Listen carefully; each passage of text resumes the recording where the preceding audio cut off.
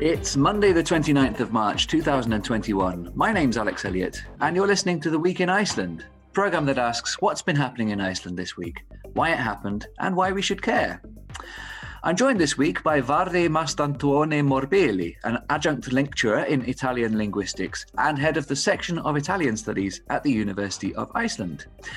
He made a documentary about the lives of the Russian-speaking community living in Reykjavik, which can be found on YouTube and is called Their Iceland, Stories of Russians in Reykjavik. He's also produced and directed a series of short documentaries called Þeirra Ísland, also meaning Their Iceland, that will be broadcast on RÚV this year, depicting the lives of immigrants from all over the world living in the capital region. Welcome to you. Good morning, and thanks for having me. You're very welcome. Thanks for coming on. The headlines this week have been very much just mostly volcanic eruption and COVID restrictions. I don't really need to give more of an intro to the programme than that on this occasion. And we could easily talk about those two subjects for the whole half an hour, no doubt. But there is also news that the golden plover arrived with spring in her beak just yesterday. The Icelandic men's national football team has lost both of its first two qualifying matches for Qatar 2022, one against a side ranked 50 places lower on the world ranking. And the property market remains buoyant, with more homes sold this winter than ever before. Record low interest rates clearly helping that situation. But before we go into any of that, let's start by talking a little bit about Their Iceland and also Þeirra Ísland as well. What gave you the idea to start this project? Yeah, this all started, I've been in Iceland for 10 years, living here for 10 years. I arrived in 2011. It was the 7th of July, I remember now, it's going to be soon, like the anniversary, 10 years. And the idea came around 2013, I think, because there were no programs. There was no program like this one, The Week in Iceland, for example. You know, this is such a big change compared to what was available back then, which is very little, if nothing. So the immigrants were not represented. And Reykjavik then slowly, well, quite fast, rapidly, I'd say, became a multi-ethnic society. And I felt that we were not being represented, our voices were not being heard. And while going to Vesturbæjarlaug, I was talking to people, and this idea came up to just collect some interviews. But the project did not start in 2013. It started 5 years later, 2018. I finally said, okay, well, let's go and do it. And that's how it came out. And I started first with the Russian community because I was surrounded by Russian speakers. It's something which started here in Iceland. I came here to study Icelandic. And then at the same time, I complicated my life by adding another language, such as Russian.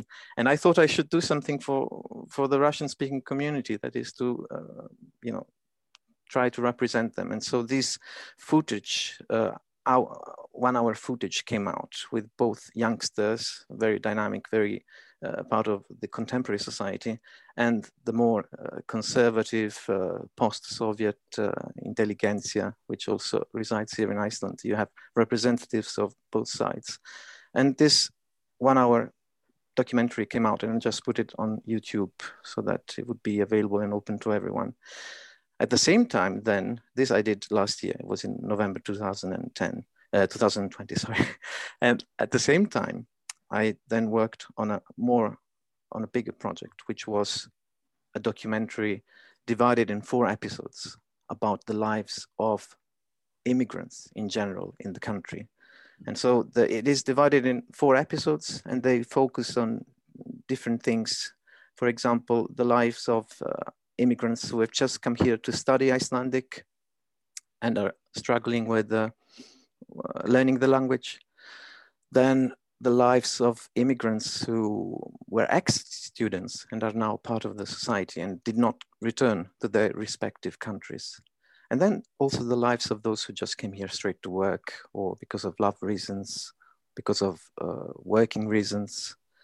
And I mentioned also the problems, the many migrants who come here seeking asylum. And the 4th episode concentrates on the lives of the Poles. I wanted to represent like one community in particular.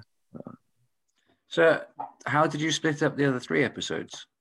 What are the themes of those? The other 3 episodes, they're just, the first episode is on just about the students who come here to study Icelandic, who've been here for very little time, and often they get the experience that they are speaking Icelandic, and then they receive like back conversations in English. This is something that happens when they go to shops, because this is such a new phenomenon that we can talk Icelandic, and it is very challenging also for Icelanders who have never been with foreigners who could speak their mother tongue, to be able to deliver the right reaction as well, and that is, to keep on Icelandic, speaking Icelandic, because they think that they're doing a favor to foreigners by speaking English, of course, and making them at ease. But among these foreigners are also the ones who want to learn Icelandic. So this is, it's quite an interesting episode, because it also plays with the stereotypes that foreigners have on Icelanders. And so it is informative, the series, but at the same time, it is also very, very playful, I'd say, because it is full of stereotypes and comic sketches, I would call them. Yeah. And the other 2 episodes, when the other 3 episodes, that is when these ex-students move on. For example, when they go into the tourism industry, well, what once was the tourism industry, or when they, for example, they become teachers themselves. Sometimes this has happened of Icelandic. We have had many. There are many, so to say, geniuses who come here who are polyglots, multiglots, who learn so many languages, and they are involved in the program Icelandic as a second language. So they teach. There are non-natives who teach here. And then the 3rd episode is just people who came here not because of studies, but came here because of love reasons, or just directly to work, not to study Icelandic first. And of course, there is many of them, or people who were seeking asylum. And in the 4th, we had the Poles, because they are the biggest minority, of course. They had to be represented. And what about language? The documentary on YouTube is partly in English, partly in Russian with subtitles. Is that right? That is correct, yes. And then Varði Iceland is all in Icelandic? Varði Iceland is mostly in Icelandic with some English parts, whereas the documentary in Russian is mostly all in Russian, but is with English subtitles. And will Varði Iceland be available with English subtitles? Varði Iceland, yes, will be available with English subtitles, probably. It will be also broadcasted on RÚV 2, Stöð 2, and so it will have subtitles. Not Stöð 2, that's different. Yes, sorry, yes, the channel. On, RÚV 2, yeah. Yeah, RÚV 2. Good. Yeah, because that's sort of something that RÚV English has really been pushing for, and I'm glad that I'm looking elsewhere in the organisation are getting that message. Looking forward for the feedback and see what the reception is going to be, Yeah, fantastic. Well, I very much look forward to watching that. Maybe if we move on now, would you like to talk about the lovely virus or the lovely volcano first? Let's talk about the lovely volcano first. Why not? And it's exciting. You've been there, right? Yes, I've been there. I was there on Wednesday, and it is an experience which cannot be compared to anything else. Of course, I highly recommend it to anyone. It's a once in a lifetime opportunity, isn't it? In a way, because everything is so approachable. You can get close to the crater and to the lava in a way which is just possible in a theme park almost. Everything is there for you. Just ready to be enjoyed in a way, But you do kind of feel the power of it. There is a definite danger as well. It's so accessible, but you're very aware. Yes, there's a definite danger, and of course, the thing you want to make sure when you're there is that the wind is on your back. Otherwise, it might be poisonous. So we are all very aware of that. And of course, there is a lot of scientists working there and who are making sure that this is. I think there are alarms going on if the level of toxic gases raises too much, and and if puddles form of these toxic gases. And yeah, the experience is quite strong, and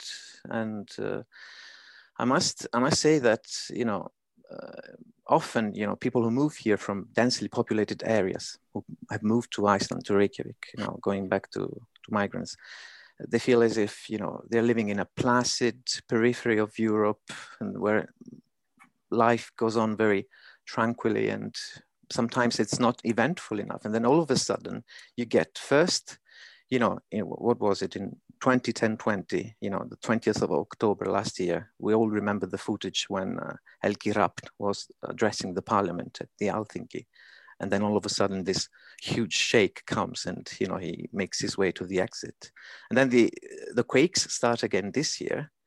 And, you know, at first you would, you know, just maybe open your eyes to make sure that the ceiling is not falling on you if you're asleep. But then as days followed, you know, people would just carry on with their lives, you know. You wouldn't even open your eyes when you were sleeping. You're just thinking, okay, it's just the quakes. You know, you feel like you were rocked by the quakes. During the days, we had already made sure that we knew in this like month of intensive shakes where to go and cover ourselves up, our heads up, and on which to hold on. And you know, but although at some point we all felt like Mr. Banks in Mary Poppins, where he just carries on with his life, you know, and all the quakes, you know, don't ruin his composure. You know, he keeps the perfect British aplomb throughout all of it, you know, after a month of quakes.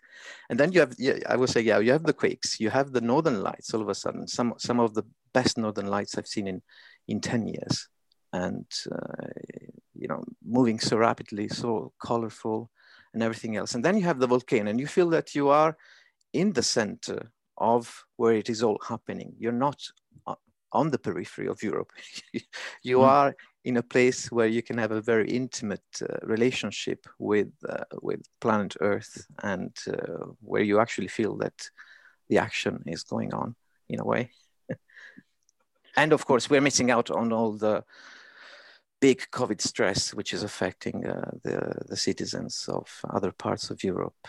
I mean, we are part of it as well, but on a minor tone, on a minor scale. I want to remind everyone, because even though we might be distressed about the restrictions, they're necessary, and they're nothing compared to all the other measures put in place in other parts of Europe. Now, the local municipality in Grindavik has put aside, I think, 10 million kroner to set up better access to the volcano site. They're going to be putting in toilets. Oh, yes. And better car parking facilities, all of which is definitely going to be necessary if the eruption continues. And there's no sign of it dying down at this stage. You know, it could go on for a year or more, but there's just no way to know it. Yes, it could go on for a long time.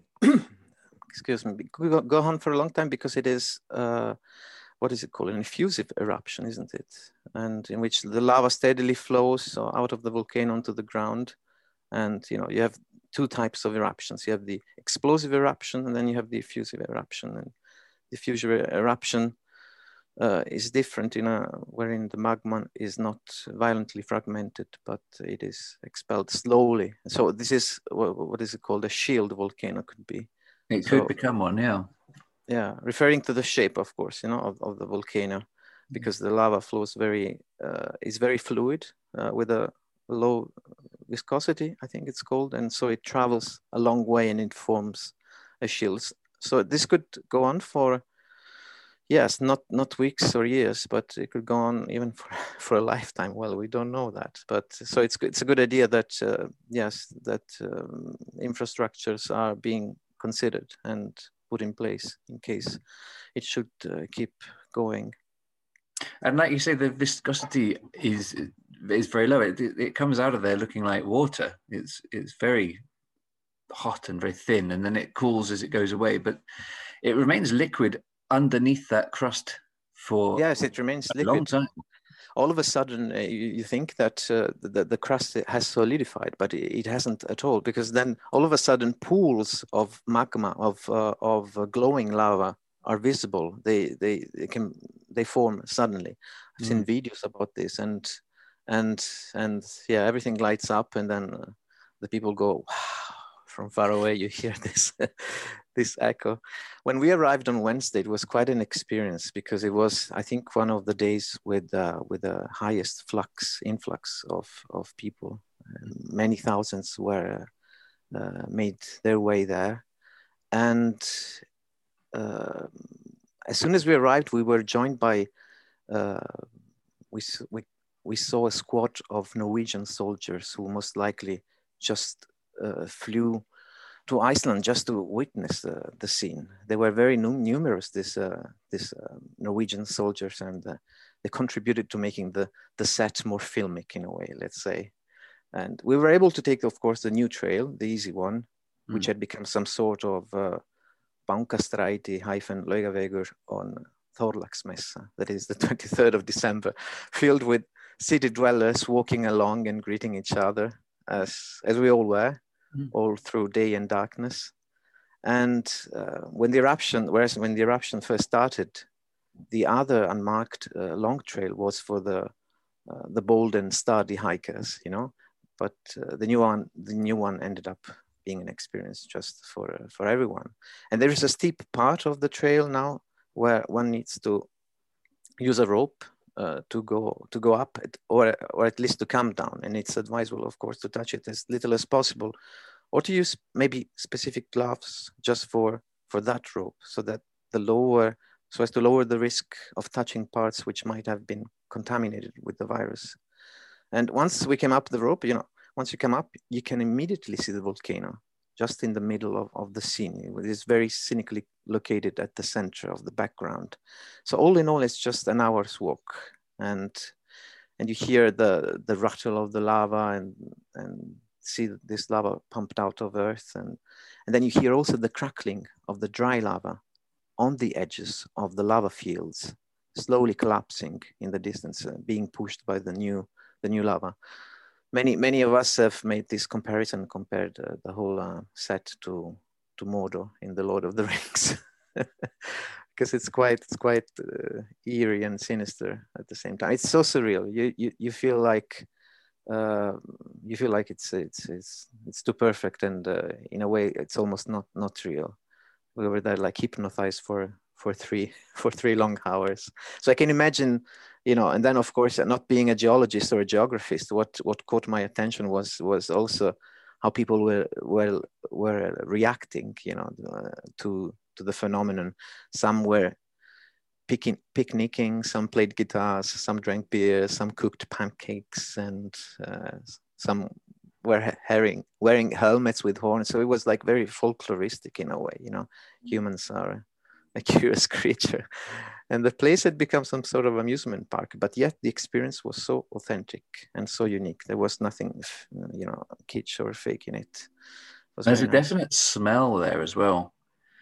Yeah, definite smell, and there is a smell. You can smell the moss which is burning. You can smell part of the very slightly in the distance, part of the gases, but also I would say the sounds are the things that caught most your attention, because the rattling of the lava, you know, resembles a bit, I don't know, the water in some sort of container, you know, which is dashing towards the edges of a container, and you can hear this very amplified from far away.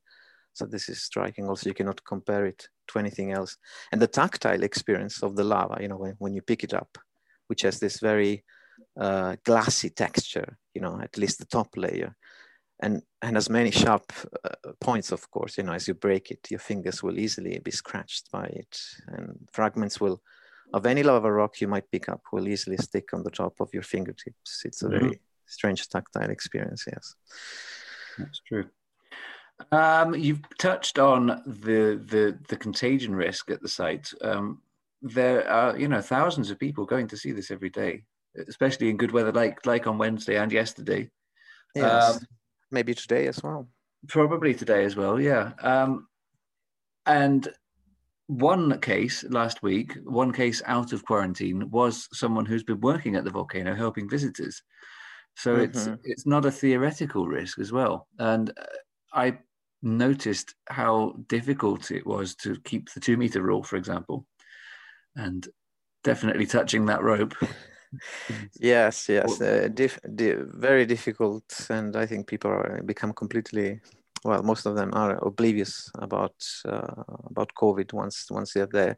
But it is, we should be reminded that we have to wear masks even in those cases if we do not feel safe, or at least that we should keep very long distances. But by the rope, it's quite difficult to do so. So one should just be very careful. Well, there were hundreds of people last night queuing to get to the rope to go down again because it was so slippery with ice. Yes.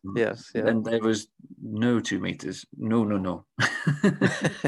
There's no way to get down unless you hold on to the rope. Otherwise, you just make a big slide all the way down.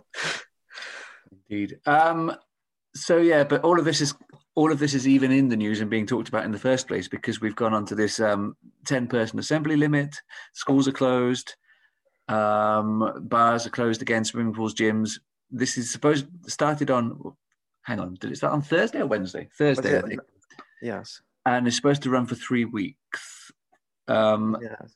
It's tough to be back in this situation again, isn't it? Especially as we all thought it was over. Yes, and I hope that everything's going to be normal as regards the visits to the volcano, because this is like such an emotional outlet for people to go and visit the place. In spite of all the restrictions, we are so privileged that we can have this so close to Reykjavik. And I feel that on that Wednesday when I went last week, many people were there because also they had just learned about the news of the new restrictions being imposed again, and so the work finished, and suddenly many people made their way to the place, and maybe to get some distraction and some relief.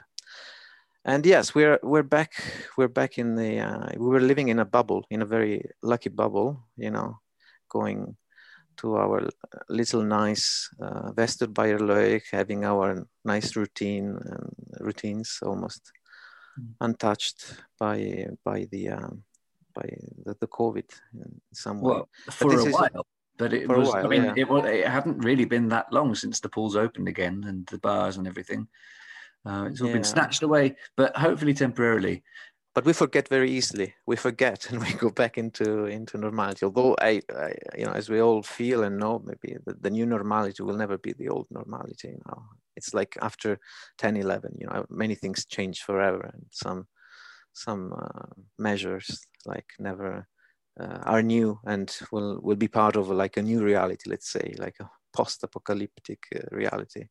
But the Icelandic authorities have been very good at contact tracing. This is something that they did last year.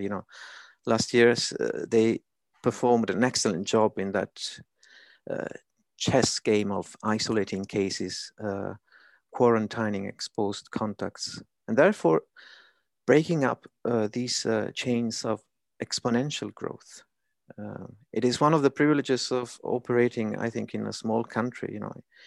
It is a task which requires sturdy nerves, detective skills, and the speed of light. And arguably, Iceland was very good at doing this. But I think, for example, it was a mistake last year, I think, not to impose the use of masks earlier, actually, because we all knew about the droplets and that the transmission by air was very significant. So it does seem like a relatively simple measure, doesn't it? Yeah.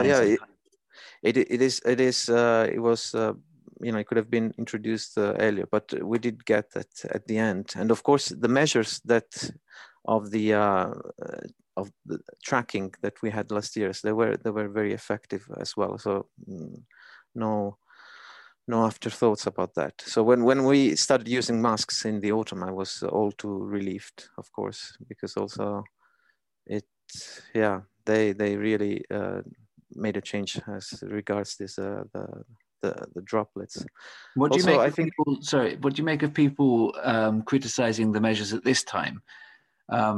Perhaps saying that they've taken the harshest measures we've had so far and imposed them over what is relatively few cases compared to the autumn. What do you make of that argument? the harshest measures. Then I say, look at Australia and New Zealand. Look what they've gone for. Look what has happened maybe just today, where they've had, I don't know, 7-9 cases, and they're going on a total lockdown again for at least a few days, with a population of 25 millions. There is seven inhabitants were infected maybe just today in a country of 25 millions, and they go on total lockdown. But of course, it's a country's choice. New Zealand and Australia, they have delivered a sledgehammer response to COVID restrictions. They did not go for the policy of reduction of cases, but rather unofficially of elimination of cases with draconian measures. And that's what we have to consider and think of.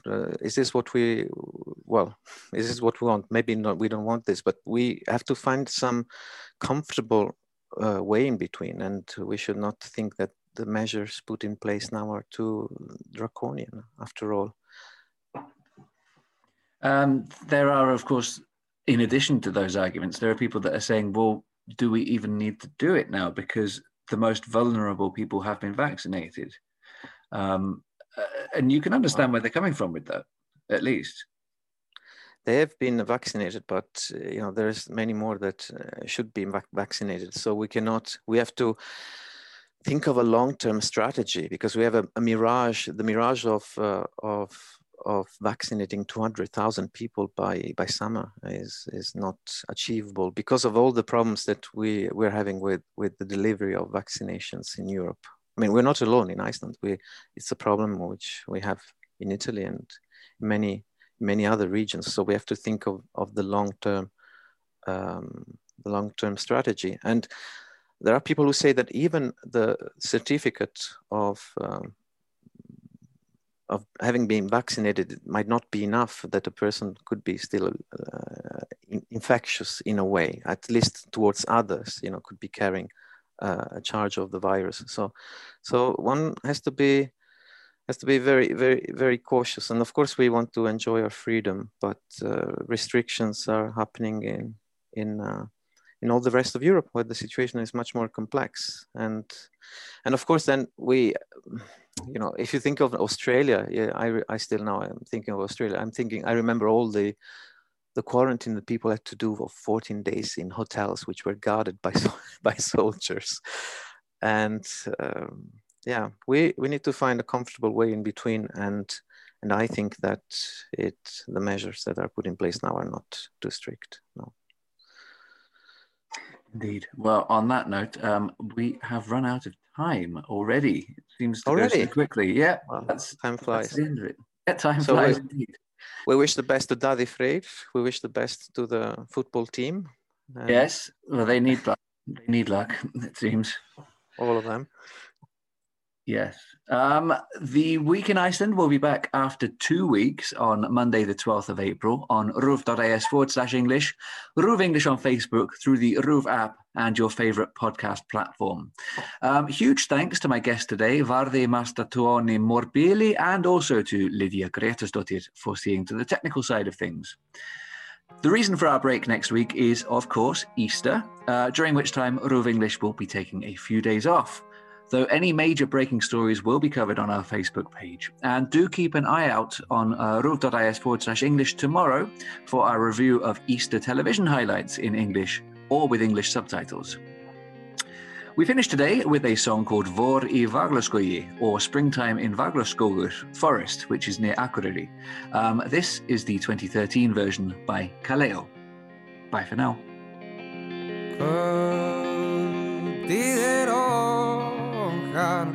Og vorum Vaglaskó. Við skulum tjalda í grænum berjamó. Leitum við vínum grá í gær. Lindin þar niðar og virkir Ísland grær. Leikur í ljósum, lokkum og ángandi rósum. Leikur í ljósum,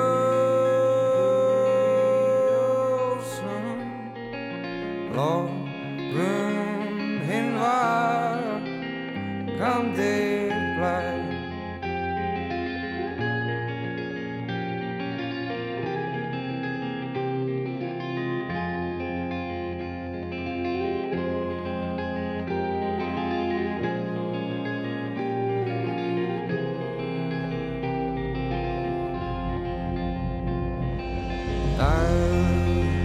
Hertur glitra dalinn færist ró. Draumar þess rætast sem gistir vagla skó og hvað rauðu skíni á kræki lingislag. Kyrrðin fríðandi, mild og